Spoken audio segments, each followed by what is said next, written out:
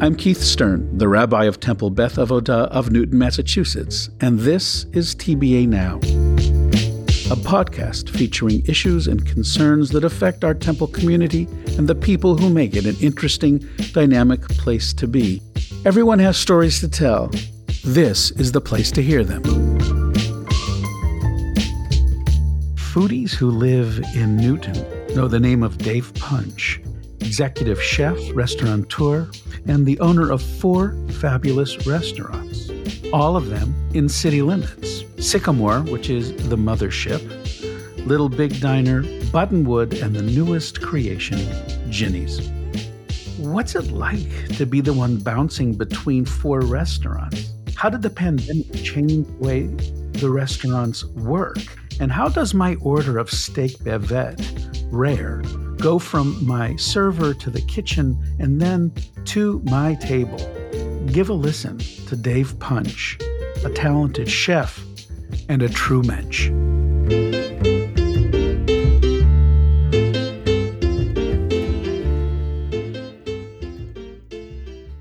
So about 9 years ago, a new restaurant was opening in Newton. And as I recall, there wasn't a whole lot going on in a new kind of way. In general, with restaurants, always strong with Asian-style restaurants, but other cuisine, I don't know. It just wasn't clicking, wasn't happening. And then there was this place that opened up, and it was kind of small. And when I walked in, the dude at the bar named Scott was this wonderfully friendly, profane guy. And he welcomed me in. And that moment when Scott said, "Come on in," that was the beginning of my continual and completely unabated love for Sycamore Restaurant, which is as phenomenal. It's not just me saying this. I know I'm a foodie, and I'm telling you that it's been my favorite place to go. In the old days, for cuisine like that, you had to drive to downtown Boston. It wasn't available. And Sycamore changed a whole lot. It was a revolution in the city of Newton. And I was always really amazed at the guy in the kitchen, along with a remarkably talented staff that was making it all happen. And I got to meet Dave Punch because he would come out of the kitchen sometimes and just schmooze with his guests. When TBA Now began, our podcast, I knew right away I wanted to interview Dave Punch. Now, to get this guy to sit still for more than 10 minutes, I feel already very blessed to have him in slow-mo. What we would consider rushing around, for him is slow-mo, believe me. But we have him here as our guest. And Dave Punch, welcome to TBA Now. Thank you, Rabbi Keith. That's great. And it's already been 4 minutes and 33 seconds. So, this is, we're going to go in extra slow-mo today. I got nowhere to go, and we've got all the time in the world. So I'm excited to be here. I'm so glad. And yeah, we're just going to keep the clock running because I have thousands of questions for you, thousands. And also I want to say, Dave, one of the things about our podcast is that the overarching purpose has been for me to have conversations with members of the temple. And it's true that technically you are not a member of Temple Beth Avodah, but I was figuring that probably over half the congregation has eaten at your restaurant, one of your 4 restaurants. So I'm feeling at this point, you're grandfathered in because it's an honorary member. Absolutely. Oh, that sounds good. I haven't been a member of a congregation in a very long time. It's been a while, but I did go to Avoda camp. So, you were an Avoda kid? A couple of years. I think I did. It may have even been 1. It was either 1 or 2 years. It was a very long time ago. So my memory is starting to slow down a little bit. Did you have a bar mitzvah? I did have a bar mitzvah. Yeah, I was bar mitzvahed. I guess the same time everyone else was when I was 13 years old. Yeah, Longfellow Tennis Club in Natick, Massachusetts. The site of many a I famous think bar mitzvah. so. I think so. That's for sure. And I went to BJEP growing up. So, Got it. So, Dave, tell us something about your origin story. Where are you from? well, I was born at Beth Israel in Boston, Massachusetts on Brookline Ave. Everyone knows it, I'm sure. And then I grew up in Natick, Mass. And I was there until 1997 when I moved to Vermont by myself to become a world famous skier. And that didn't work out too well. But I started cooking up there. And that was, that was the first cooking job I ever had to, I guess you would say, pay the rent. And the rest is kind of history. What led you to believe that you had the shot at fame on skis? No, I knew I never did. I loved skiing, and I was just a bit of a ski bum, and I did a season at Stowe, and skiing was my passion back then, and I love the outdoors. And my best friend had gotten accepted to UVM, and he had moved up there, and his parents actually were nice enough to purchase a house on North Willard Street for him to live in, and I lived in the basement. I said, "Hey, man, I'm coming up. We're still besties, so I'm coming up." And I lived in the basement of this quasi almost frat house, I guess you'd call it, with 7 guys living upstairs that all went to UVM, and I worked at a burrito shop and skied by day, and it was a great time. It was an awesome time up there. That is quite the existence you're describing. Mm-hmm. Mm-hmm. Had a little dog, and I used to just ski all day and then make tacos and burritos at night. And that was the kind of the life, and that was a fun time in my life, actually. But when you grew up, as you were growing up, did you cook? Were you taken into the kitchen? Was that a familiar territory for you? Not as much. My mom certainly cooked. My grandparents all cooked. My mom is from Chestnut Hill. She grew up on Dean Road. Off of Chestnut Hill Ave. My grandparents, when I was growing up, had a place over on Sharp Road over by Country Club Road. And I spent weekend after weekend there. They basically, they raised me. They were all good cooks, but I remember it wasn't as romantic as some other people's kind of, I guess you would call it an origin story, where they kind of grew up, tugging on Nona's, apron strings in the kitchen while she was making the meatballs right. and the Sunday sauce. It was just more utilitarian. And my father, being an Irish Catholic, we used to eat fish on Fridays, and I remember it vividly. It was always baked scrod, probably some Monterey Jack cheese and Ritz crumbs, extra buttery, and a lemon on the side. And she'd get the scrod at Roach Brothers, and that was kind of my fish. And grew up eating brisket, but my mom, maybe about 10 years ago or so, created her own little cookbook of all of the kind of dishes of our youth. And she gave one to myself, my sister, and my brother. It's just so funny going back and looking at it all. Like I grew up eating sweet and sour meatballs with Welch's grape. And, and I don't know, it was really food of the 80s. And I don't mean that in any sort of mean way. My mom certainly tried her hardest, and she's a good cook, but it certainly wasn't, I didn't grow up eating duck à l'orange, that's for sure. So, okay. So your entree to cooking began in Vermont, then making burritos and tacos. And when you started doing it, it was just a gig, right? Just a job. Mm-hmm, when did it become something more than just a way to keep yourself in the basement? It didn't just start there, because through high school, I started working really, really young. I started working when I was probably about 13 years old, and I grew up in West Natick, and there was the West Natick train station. And my first job ever actually was a local sub shop called the Village Depot. And I used to go in there, and I met the guys who worked there, because I'd walk up the tracks to the sub shop. Mm-hmm. And they hired me, actually, and they'd give me $5 to go and put menus on all of the cars that were in the West Natick train station underneath the windshield wiper.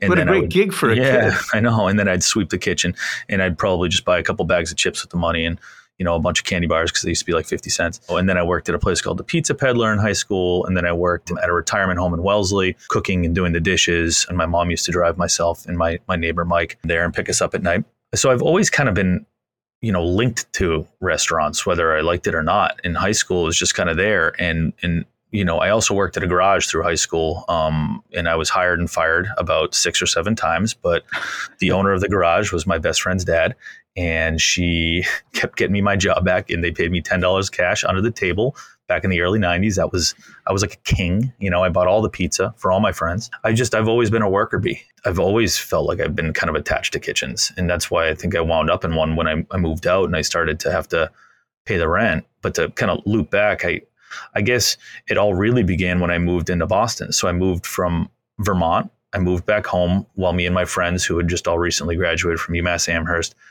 had decided, hey, let's all move into Boston together. Let's do the thing. We were 20 years old. And I said, okay. So I moved home and we got an apartment in Davis Square. And like everybody else, I needed a job. And I certainly wasn't entering the professional workforce because I didn't go to college. I made a resume, and on my resume was handyman, oil changer, and I can make burritos. So I ended up going around town and just dropping my resume at just about every restaurant and bar in town. And I was in the Phoenix Landing, which is this really not very classy joint in Central Square. And the bartender who was working, Shane Smith, I sat down and I had a burger. He said, and I was the only person in the bar. He said, what are you doing here? I said, well, I'm out looking for a job. He said, can you work on Saturday night? Have you ever checked IDs before? I said, yeah, of course. And I wound up going in to the Phoenix Landing on Saturday night to check IDs at the door. And that was my first Boston restaurant job. Ended up helping out in the kitchen, bar backing, all that stuff for almost a year while I was in culinary school. What a great training ground.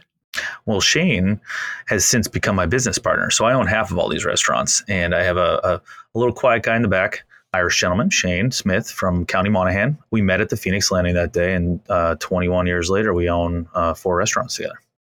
Amazing story. You mentioned that you went to culinary school.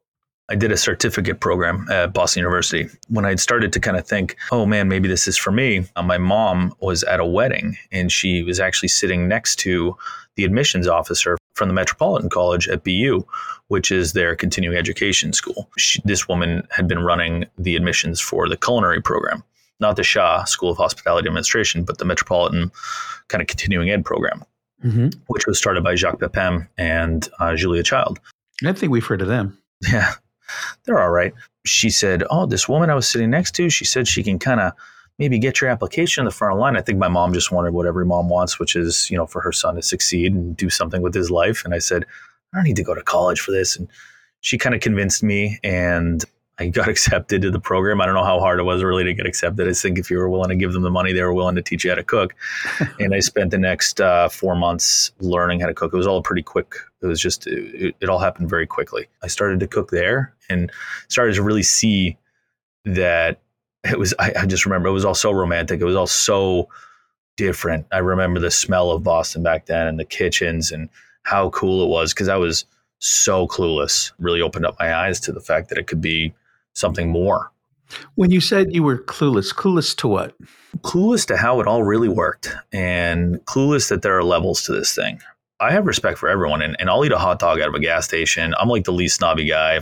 It's the middle of summer, like I love to pull a Bud Heavy out of a cooler. Like it's not all Trillium, hazy IPAs and, as I was saying earlier, Duck à l'Orange, but there are levels to the kind of cooking galaxy and restaurant galaxy. And I had been putting basically unripe tomatoes through a food processor for a year straight and taking bags of, potato chips and tossing them with Cajun spice. You know what I mean? I didn't really know too much more. And I didn't really grow up eating too fancy. I mean, a fancy night out for us was Jimmy's Harborside or Ken's Steakhouse, or maybe Hula Hands. Legals was, that was the creme de la creme. I mean, come on. Sure. And so I didn't really grow up eating too fancy. So I didn't really know. And I remember I've been with my wife now. This will be 20 years. We met pretty young. I'm 41 years old now. And I remember our first trip away, we fell in love pretty quickly. And we went away pretty quickly on our first trip. We went to Montreal when I was 21 years old, like right when we met. And I remember being in a restaurant called Piccolo Diablo. And she was like, oh, let's order the prosciutto and melon. And I was like, prosciutto and melon? That's the silliest thing I've ever heard in my life. And she was like, no, it's really good. It's classic. And I was like, okay. And we ordered it. I was like, oh my God, this is delicious. Gosh. And so when I say that there's levels to it, like I had no idea. I just didn't know how it was made. I didn't know that people could make their own sausage.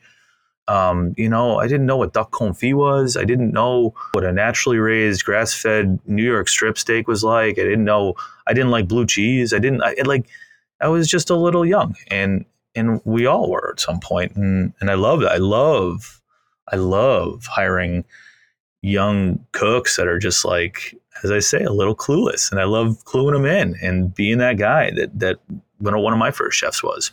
Well, you've done that not just with the people you hire, but you've done that with the level of culinary experience in the city of Newton, which is to really raise it up, not one notch, but several. Did you when you decided? And I'm sort of skipping ahead a bit, but when you decided, along with Sean there, to open up Sycamore, did you already have fully realized the kind of food you were going to serve?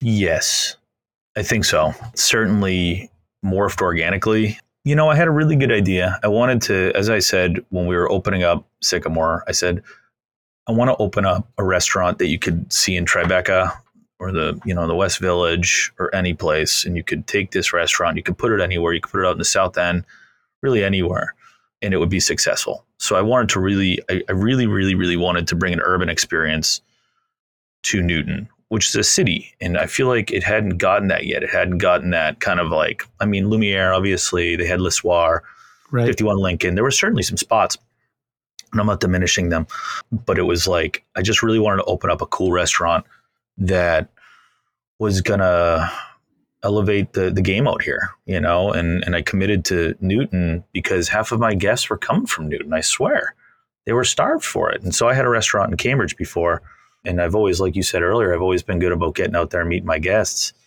It's always been really important to me. And I think it's restaurants 101 to be appreciative of your guests and meet them and be involved with them. But when I had Doesn't that restaurant, doesn't it surprise you if you have the chance to go to a restaurant where that's not the understanding of the house? they never come out, and it always baffles me. It really does. I just think for me, it's restaurants 101. I'm like, get out there, be friendly, meet people, be yourself, be honest, be part of the scene. It's served me pretty well. And it's, I always say that restaurants are like a tripod. You've got the food, the ambiance, and the service. And I go to a place, and if any one of those things is not working, the table's going to tip and the glass will slide off that three-legged table. Yeah. And I go to a restaurant in my hometown. It's fine. It's good. But it's not like a 10, maybe it's like a 6, but they always get it. And the kids like it, but the people there are so darn friendly, and it just keeps me coming back. And it's those fundamentals. I'm like, listen, I might go to a restaurant where the food's not the best, but if they're very, very friendly all the time, then it's going to keep me coming back. And so I've kind of tried to adopt that, and I've tried to kind of elevate that idea and say, hey, listen, let's make sure the food is good. Let's make sure the service is really friendly, and let's make sure the place is sharp looking. In order to do that, I mean, it sounds really simple, but you're describing a philosophy that you have to impart to your staff. That must not always be so easy.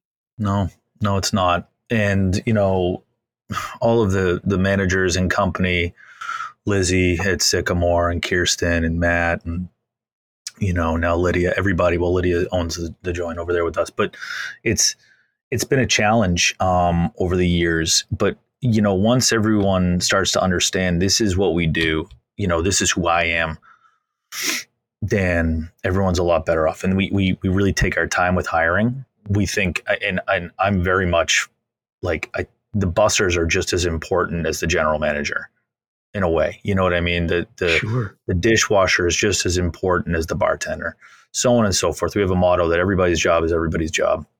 And, Lizzie at 3:00, you'll see her out back in the dish pit running some racks. And you know what? You're really not going to see that very often in restaurants. You're really not. And, you'll see if we're really busy and the servers are tied up at tables, talking to guests, you'll see one of the cooks just grab a dish. I'll be like, yo, go take that to table 13, get out there. And they're like, no, go, just get out there. It's okay, man. And we use the front door here. It's a saying of mine. We use the front door, and most restaurants, the service staff, and the cooks and dishwashers, they all come in through the back door, and it's always kind of bothered me. I think that if we treat people with respect, and they'll treat the restaurant with respect, and they'll treat the guests with respect, and they'll treat the ownership with respect, and it's a two-way street for me. And I think that people have, like the employees, have all really gotten behind that, and it's worked out really well for us.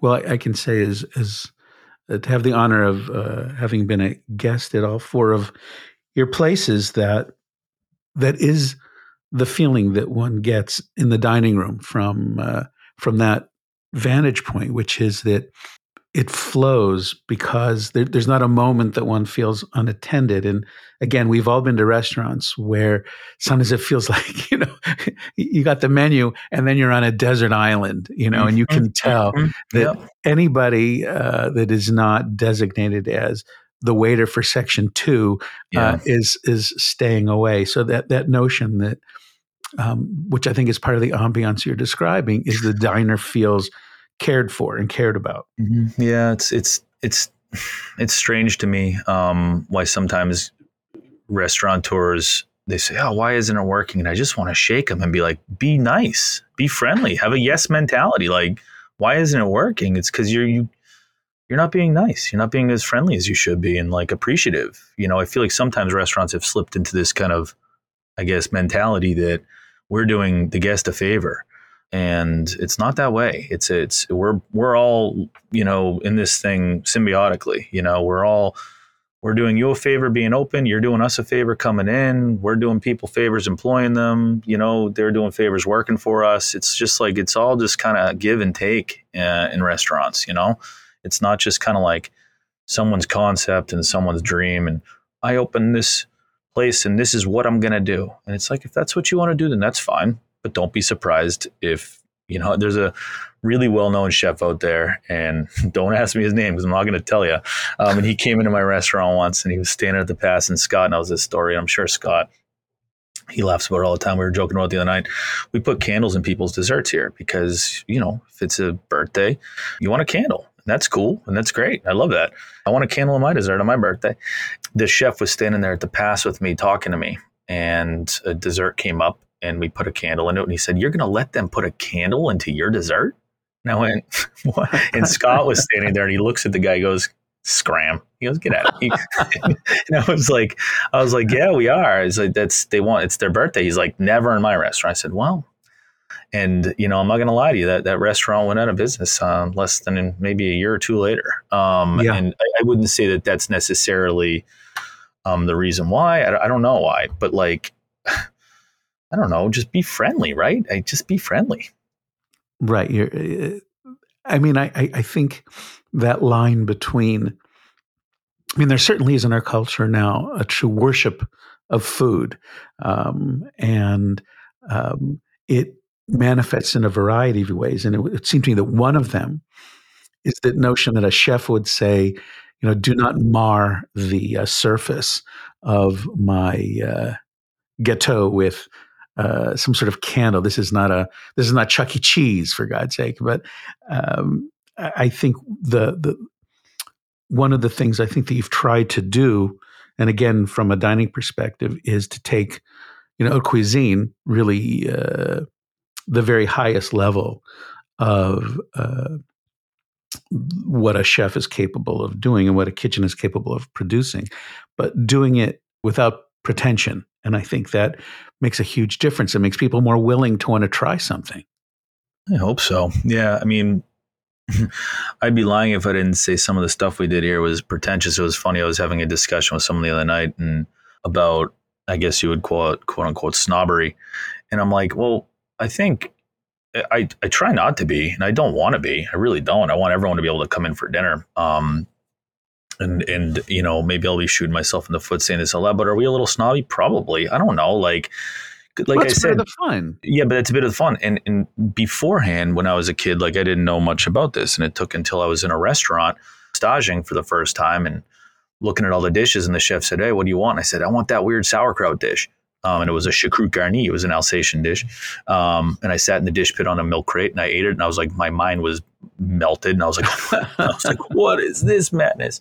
And, but like what we do, my friends still sometimes come in. They're like, so snobby, dude. And I'm like, yeah, maybe a little bit. I'm like, but that's why you're here and you're having fun, right? Because we've overanalyzed the wine list and we've overanalyzed our purveyors and we've thought of all the things that hopefully, make your night great. Does that come with a bit of snobbery? And, sure, maybe, but I think that it adds to the guest's experience, It does. And I have to say that I always find it great fun looking at a menu to have to like Google stuff. Yeah. I want to order that, but what the heck is that? But again, it's and we grapple with that, honestly. Like we look at menus and like Lizzie, for instance, at, Sycamore will say, do we really want to use that word? Like, you know what I mean? And because all that's going to do is people are going to say, what's that? And that's okay. To a point. But if your whole menu is speckled with those and it's all foreign kind of like, if people don't understand what you're trying to do, or you start to kind of get to this point where you're like, I don't know, a bit elitist at that point, Sure. Yeah. Dave, so chefs are portrayed often in the movies as being artistes, vain and really hard to deal with, and also very heavy partiers. And there have been a variety. Anthony Bourdain wrote about it, and I mean, there's testimonies of various chefs at various places during, I guess, the 80s and 90s was a time of particular supposed decadence. I'm wondering, is that reputation well deserved? Unfortunately, yes. I think it's changing a little bit for sure. But it really is deserved. We don't run our restaurant that way, but certainly, chefs can be hot-headed and certainly vain. There definitely needs to be a little bit of ego that's involved with this thing. You are putting yourself out there. I think it does attract a certain risk taker with someone who's going to open their own business and spend a lot of money doing it, and it's scary. It's changing. It really is. It's becoming more of a profession rather than kind of that party lifestyle, banana boats living kind of, New York, Anthony Bourdain.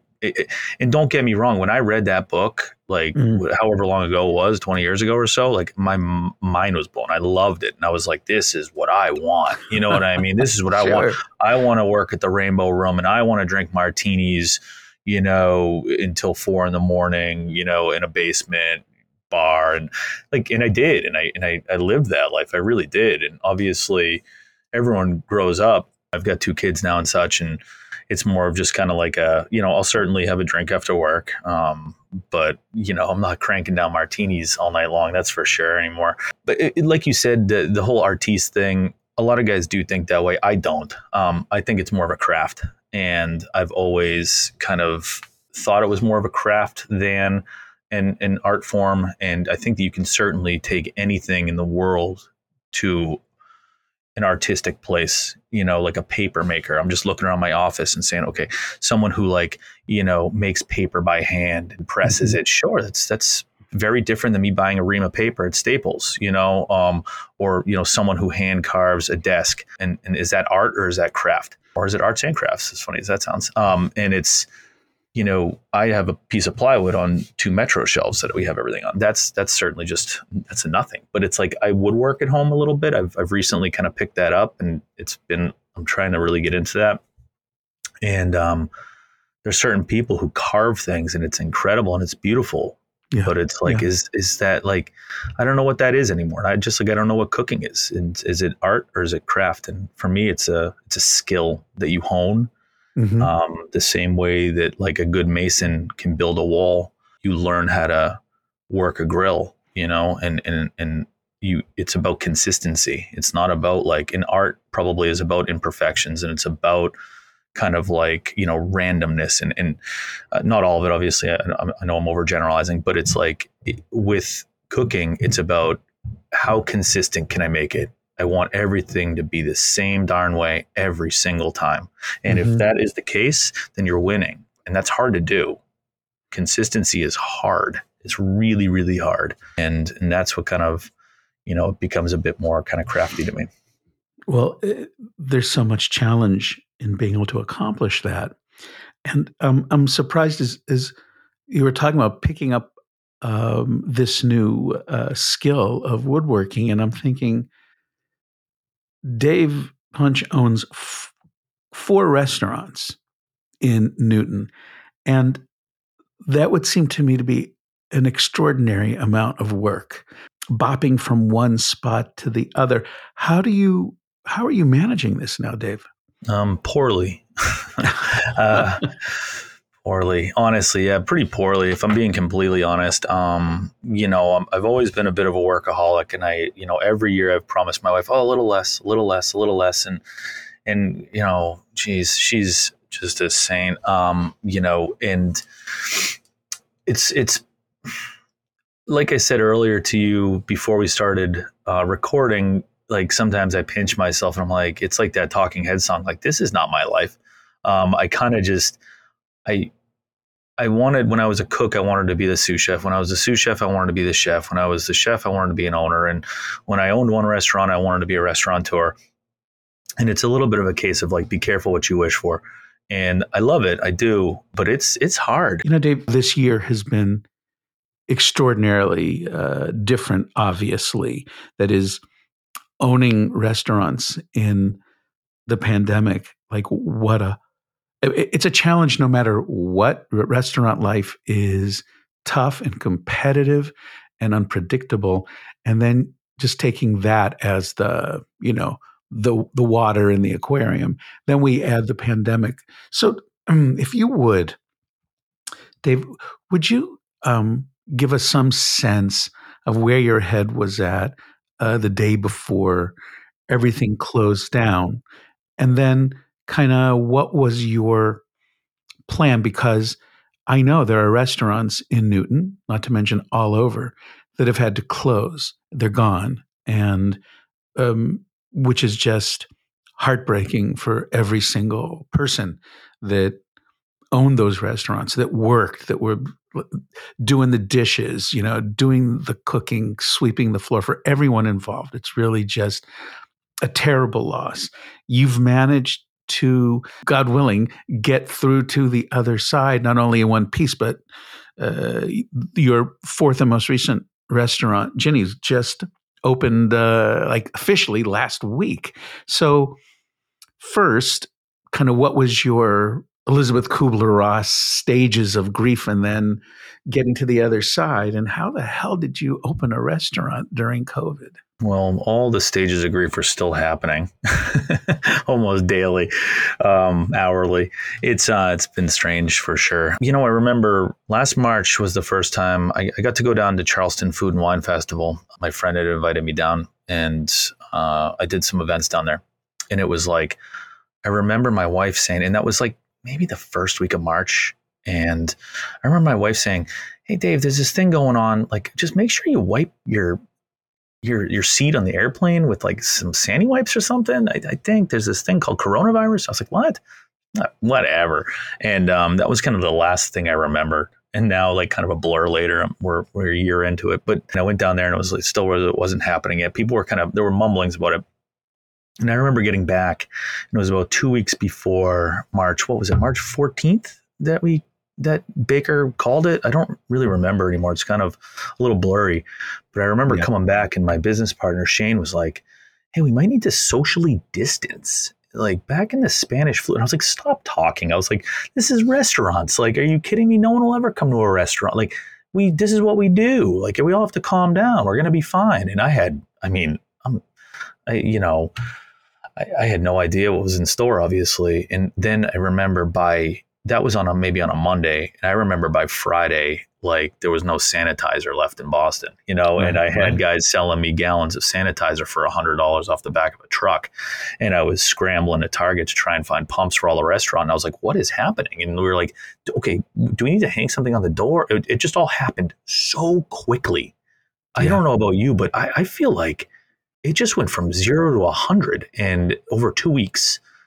the night that they called it, we were empty. We had like 2 guests at Buttonwood, and I was frantically all week. I was just driving in a triangle between the 3 restaurants, trying to just be cheerleader and be like, guys, we're going to be okay. We're going to be okay. We're going to be okay. And then no one was coming to any of the restaurants. And I was like, wow, this is weird. Maybe we're not going to be okay. And thankfully, like, we were positioned pretty well. We've done well over the years, and I live a pretty humble life. So like we, I typically, as I say, I let it ride.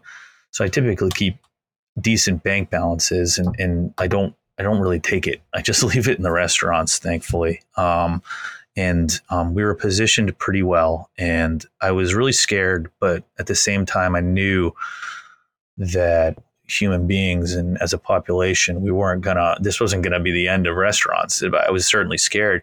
And then on that Sunday night, everyone was kind of freaking out. They called it, and I remember having an all manager meeting. It was about 15 of us sitting in the dining room over at Buttonwood on that Monday, and we had devised this huge plan to never close and to start takeout right away, because I thought it was my kind of social obligation to keep people going and keep people employed. And because this was before that extra, supplemental income on unemployment, and before all the CARES Acts, and before PPPs, before anything. And I was like, how are we I can't lay off Lenny. You know what I mean? My busser at Sycamore's been with me for a decade. Like, she was working for me at 10 tables. Jeez, I can't do it. And Shane and I were kind of like, well, we kind of had a side conversation. Well, we'll make sure that everyone's okay. Like, if anyone really runs into some trouble, especially the Latino community, we'll try to help them as best we can financially. And then we were like, okay, we're going to keep everybody going, and we'll put everybody on 2 days. And we had this giant matrix. And I was freaking out. My wife just really wanted me to close the restaurants. And I was like, no, we have to keep going for everybody. Everyone needs to work, And then we were all sitting there in the room, and everyone was on the verge of tears, I swear. And then all of a sudden, the chef from Little Big Diner had been in Aruba. And it was like he had this trip planned forever. And he was gone the week it was all kind of coming to a head. And he came back into the States, and he landed in Logan, and we were all in this meeting, and he drove directly over, and he was like, what are you guys thinking? And he had been out of it. You know what I mean? He didn't know what was going on. He didn't really know what was going on. He did, like, from, a little bit of screen time here or there, but not really. And he hadn't been living it. And he was like, are you out of your mind? There's a pandemic. And we were all like, whoa. And Josh was like, I'm not working. And he was the chef. And I was like, wait, what? He's like, I don't want to do it. And he was the only person that said he didn't want to do it. And I brought everybody down into the office individually, every manager in the company. I brought them all down, and I was on the verge of tears the whole darn time. You want to do it? And they were like, I want to do it if you want to do it, chef. We're here for you. And I was like, oh my gosh. And then I brought Lydia down last, and I was like, Lydia, what should we do? She was like, Dave, do what you want to do, man.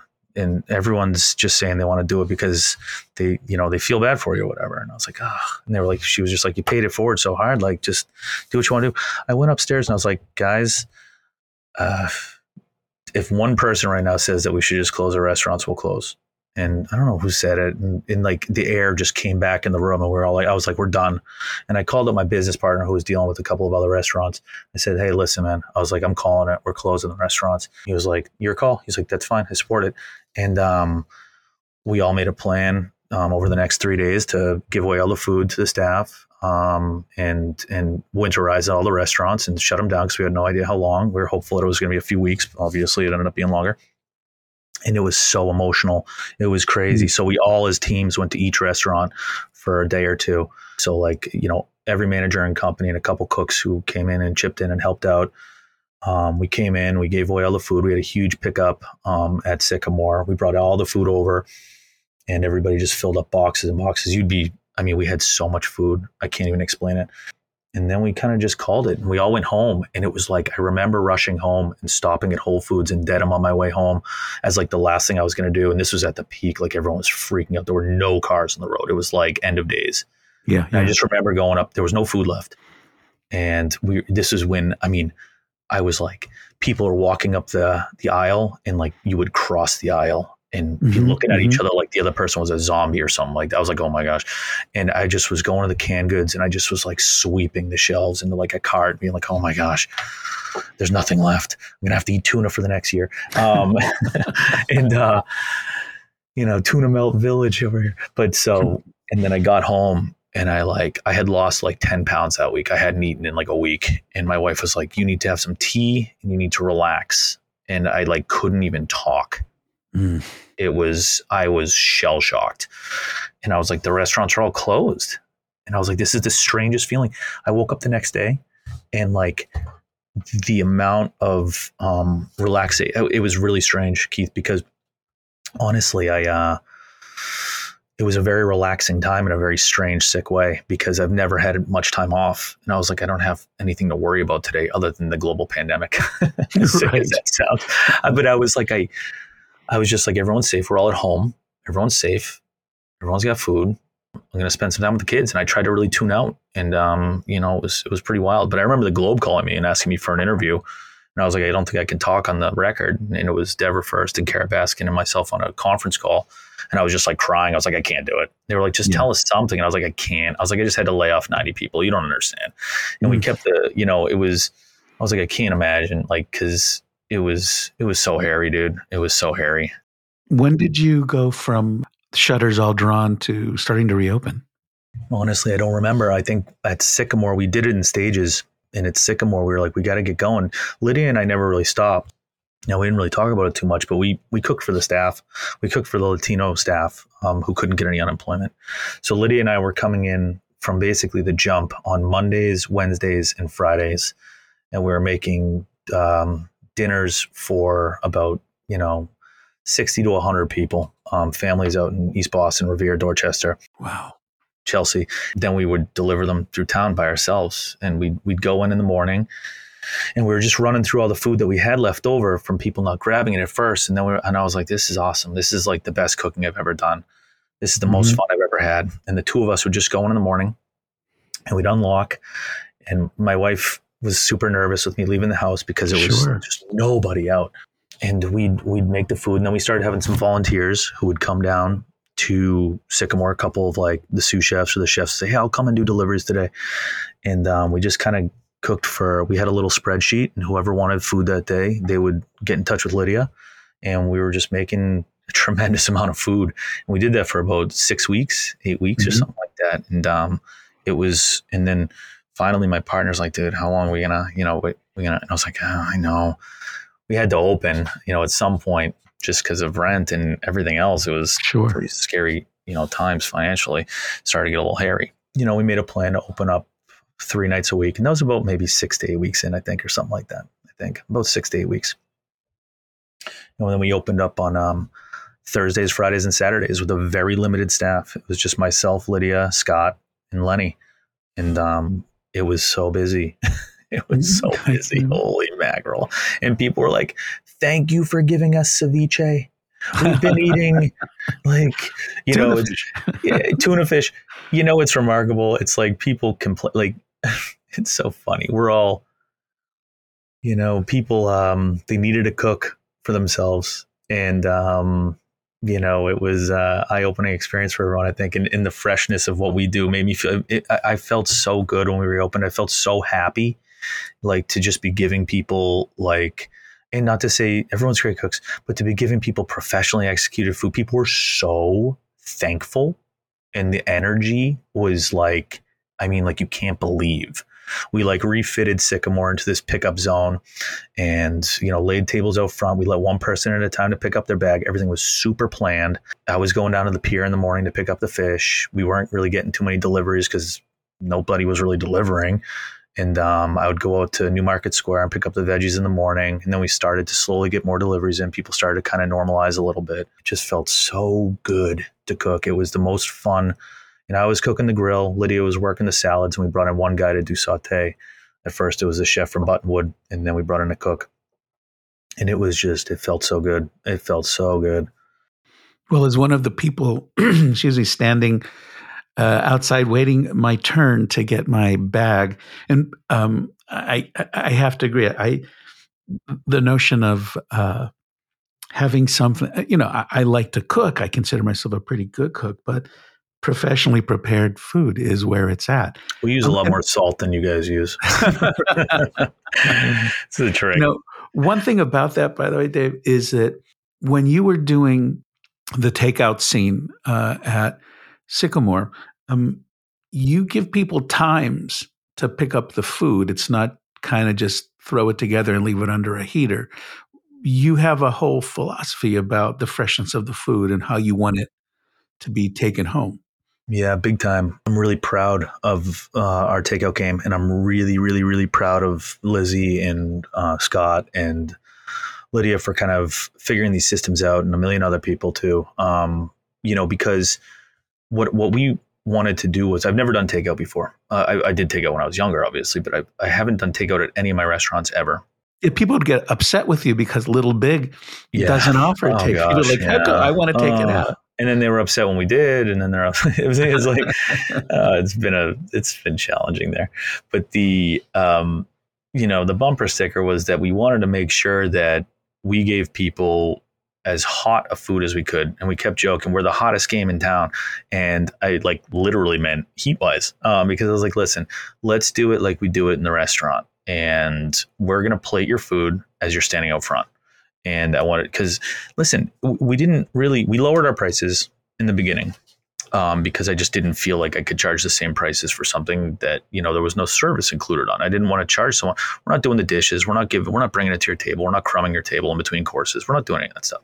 Right. So I said, you know what, let's lower the price a little bit. Let's ease up on people, and it's challenging times. We lowered the prices a little bit, and we simplified the food, but we really, really, really set out to make it hot. Heat wise, it's been strange, but I've heard from so many guests, like, man, it's when you open it up, it's still warm, because so many restaurants, you get it. And I have one of my best guests says he always shows up half an hour early for his takeout anywhere else, even if they give him a quoted time, because he's like, they just crank it out and then it just sits on a bar someplace, or it sits on a shelf someplace. Absolutely. And and people will show up and they're like 6:55 for their 7:00 pickup. We're like, yeah, your food's not ready yet. They're like, what? Like, we have just got to wait 5 minutes. It'll be up at 7:00. And we have it that plan where we can take X amount of orders. We were able to take 5 orders every 15 minutes. Unless the orders were big, we'd knock it down to 3 orders every 15 minutes. And we had a big giant matrix that we had taped to the bar every day with the pickups and who was coming in at that time, so that I could pop out and say hi. I knew everyone who was coming in all night long. And then we would set up all their bags in advance. It was all really organized. We had each time slot had its own little bucket on the bar. And we would ring, and then we would put the receipt in there, and we just had the bar was set up like it looked like Wall Street out there. It really is a testament to someone far more organized than me, because I could barely set up my microphone for this podcast. I mean, I'm not that guy. I'm like Lydia just made me business cards and it says Chief Moral Support Officer. Oh, that's terrific. What a great title. I know, I'll take it. I was like, yeah, I love that. And she's chief list writer. So, I mean, so she certainly did a little bit more of this kind of planning than I did. And I was just here to make sure that the pork chops tasted good. And so I wonder if chicken was good. Not a small part of your continued success through this madness has been this really high level of organization and execution. I'd like to think so. And I think it's been, the people, like the managers and the chefs and everybody's commitment to the guests still. And I feel like a lot of people were just kind of like, we have to just survive. And I was like, no, we have to survive and do well. We have to let's keep it going. Let's do what Sycamore does. Let's do what LBD does. Nothing changed really. We're just putting it into a box instead of onto a plate right now. Let's still give it our all. Let's not rush through this. Let's do it like we're going to do a regular service. So, we would have some nights where we were ringing almost the same. It was, certainly seen a drop in business, obviously at Sycamore, probably about 30 or 40%, which is fine. It's to be expected. But we had nights on Fridays and Saturdays, we'd do the same amount of food or more, on those nights. That's just amazing. Yeah. And when I say it's just a whole different business right now, because profitability just goes through the floor, because we don't make money on food. We make money on alcohol, you know what I mean? In restaurants. I mean, if I want to peel back the curtains a little bit, it's the food is, at these restaurants anyway, we use such high end ingredients that it's just like the food cost is always high. We always have a high food cost, and that's something I'm willing to eat, and no pun intended, because I think it keeps you busy, so And it keeps people coming back. Yeah, I think people appreciate that. So, but in terms of where you make your money in restaurants, we typically do about 65% food sales, about 35%, beverage sales at Sycamore, for instance. Little Big Diner is a little different. In Best of Times, we're about 80-20, but normally about like 86-14. But for instance, at Sycamore right now, we're probably, we're normalizing a little bit. But when we were really doing it, we were about 95% food, 5% alcohol. And so it's just all your metrics, just they all get thrown in the washing machine and just jumbled up. So it's just a different business right now. One of the things that's often on the menu in various ways is your bavette steak. Yeah. I have always wondered this. If you could just trace for me, let's say the main course I'm ordering is the bavette steak. Could you take me through the moment I make the order to the moment it actually comes back fulfilled on a plate right under my nose? Could you tell me how that process works? Yeah, of course. There's the first rule of restaurants is no pocketing orders. So the second that server gets your order, in some of the larger restaurants, they'll take multiple orders at tables, and that's what's called pocketing your order. They'll take an order, and then they'll go to the next table, take another one, then they'll go to the next one, and they'll take another one, or they'll kind of just work around, you know what I mean? And then it kind of comes in the kitchen as a waterfall, and it just becomes unmanageable. And so our thing here is no pocketing your orders. The second a guest gives you their order, the server will walk over to the POS system and put it in. They'll put in your whole order at a time. They'll put in the drinks. They'll put in just everything, your appetizers. And in between your appetizers and your entrees will be a course line. And then you'll get a footer. I'll say VIP, Rabbi Keith. I'll know who it is. And it'll come into the kitchen. We'll immediately start doing your appetizers. The steak will get pulled and it'll start to get tempered. It'll basically go onto a resting rack up on the station and it'll get seasoned. So this salt can kind of, get into the meat and such. And then it'll basically, the second your appetizers go out, we might start up that steak. Chef, there's always someone in the kitchen that's kind of like orchestrating the flow of the kitchen. And so someone's looking at every order that comes in, essentially? Oh, yeah. Oh, yeah, big time. We used to work with about 5 people in the kitchen, 1 chef in the pass, and then we'd have garde-manger, which does the salads and the cold stuff. And then we would have a grill guy, basically grill meat.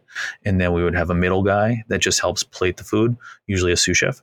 And then we would have a sauté that does the pastas and pan roasted fish, et cetera, et cetera. And so that order we have 3 tickets. So that order will get split into 3 tickets. One for the cooks on the line to see what they have, and then one for the garde-manger to make the salads or whatnot, and then one for the chef in the pass to see. And so basically the salads will go out, and then the chef will say, hey, start up that steak. We'll start the steak up. The steak will, grill for about 7 to 10 minutes, depending on how it's cooked. And then it'll come off to rest. We always try to rest our meat for, at minimum about half the time it cooked for. So, if you cook a steak for 10 minutes, you want it to kind of rest for at least 5 minutes so it can reabsorb and it doesn't just because a lot of the time we'll slice our steaks. And so it doesn't just kind of, juice out on the plate. Then basically the server, the manager, the bussers, everyone kind of works together to see how fast these people are eating, how slow they're eating, whatnot. We typically try to fire entrees about 7 minutes before the table is cleared, before you want them anyway. You've got about 2 or 3 bites left of your first course, we'll fire the entrees. So they'll send through a ticket into the kitchen and it'll say fire table 33. Chef will say, hey, start this up. And we're going to go on in about 7 minutes. If we can, we'd like to group tickets together. You know what I mean? So we'll try to kind of jog 1-2 minutes, either way, so we can kind of get a little bit of a group together. We work off of a 7-minute fire time is what we tell the servers when we're kind of training them. So in about 7 minutes, we're hopeful that your food is up in the pass, hot. At that point, you are cleared. You are what's called remised, which means you have all new silverware, et cetera, et cetera. You've got share plates if you're sharing entrees. All of those kind of parts are in place. And it's on the server at that point to speed you up or slow you down. So if all of a sudden they fire a ticket and then people just hit the brakes, and they're like, oh, no, I'm not ready yet. I want to enjoy myself a little longer. Oh, of course. We're not going to typically what's called drop on top, which is just kind of like, slam your entrees down and be like, oh, can you just pick up your fork? Just move the salad. Yeah, can you slide that over for me? We're not going to do that. I mean, unless the guest says, oh, it's okay if you just bring out the food. And I'll say, okay, you sure? And say, yeah.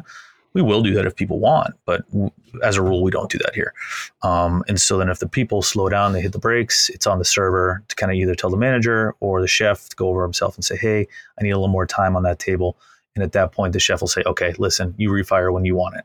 We have a really open kitchen over there with windows and such. So the chef typically is kind of peeking a little bit. He cheats a little bit. And he'll be like, oh, or he'll slow it down a little bit too. If he, when I was working the past more, I'd kind of be peeking at everyone's plates out in the dining room and be like, I don't think Josh really meant to fire that table right now. They still have half a salad left. You know what I mean? Sure. So let's slow it down on him. And then inevitably he'd come to me and be like, can you slow it down? I already did. You got to big league him once in a while. You know what I mean? We're like, heck yeah. I got you.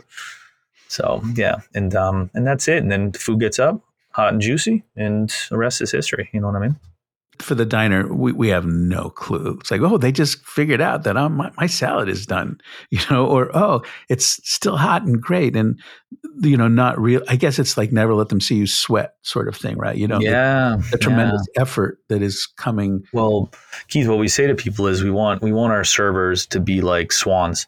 And what I mean by that is above the water, all you see is this graceful, white bird floating through, the water, but underneath they're kicking for dear life and no one can see their feet. You know what I mean? And I'm like, don't run out in the dining room. Be like a swan, guys. You gotta kind of float. Be cool. Don't let them see you sweat. You know what I mean?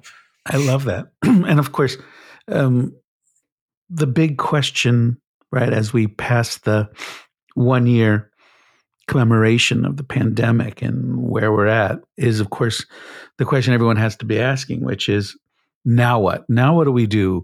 What does the world look like? If I have to hear the word pivot again, I'm going to lose my marbles. I don't want to pivot anymore.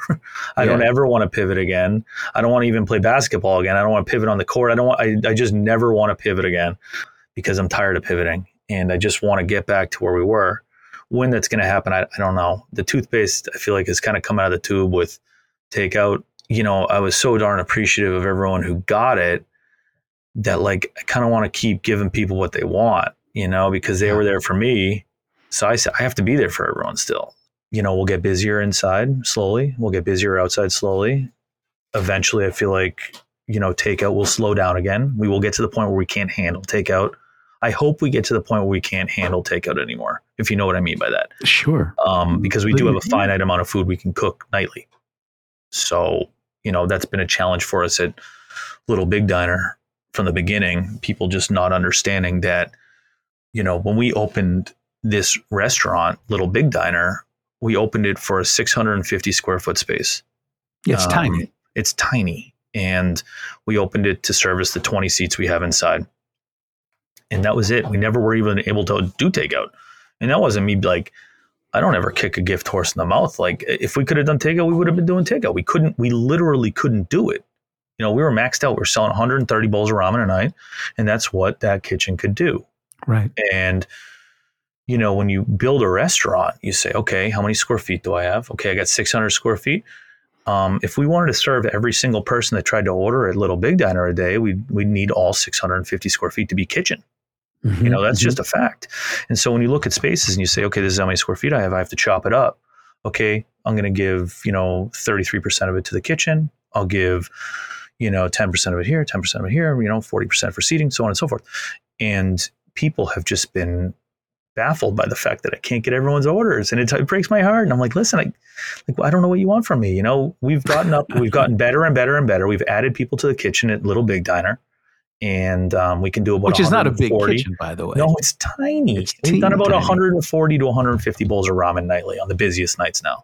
And that was more than we'd ever done. And I'm like, I'm trying my hardest. But when you say, hey, we're going to go to, takeout model, that gives you an infinite amount of seats. You know what I mean? All of a sudden, we go from being a 20-seat restaurant to potentially a 600-seat restaurant. 600 people want food that night.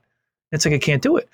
Well, Dave, it has been such a pleasure to schmooze with you and to learn about the deeper dynamics of your restaurant empire, the city of Newton, and all those who come from other cities and towns to dine at one of your 4 establishments.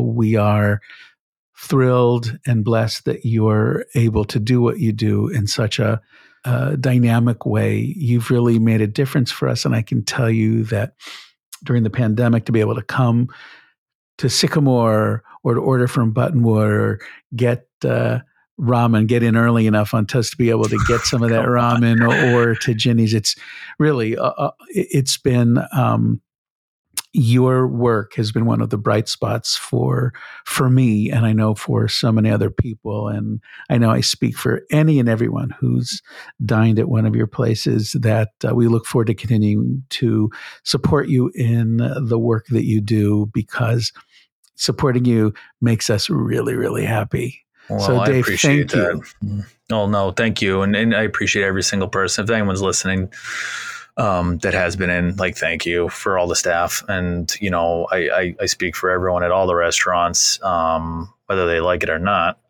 You know, we thank everybody who's come in and, you know, shown any support, because it really has kept everybody going through this darn thing. And we've been really fortunate and really lucky. And, you know, it's all the guests, really, and we appreciate it. And I got to throw my one Yiddish out there. I had Spilkus about today. I was nervous about coming onto the podcast, but this was a lot of fun, so I appreciate it.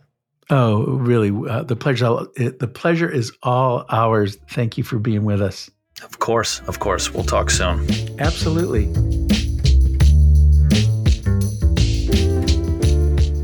Thanks for listening to TBA Now. We want you to subscribe. Help us grow this bigger and better. Let us know what you think. Any suggestions, any thoughts for who we should talk to? We are all ears. You can access us by the website, bethavodah.org, or find us at Apple Podcasts or wherever you get your podcasts.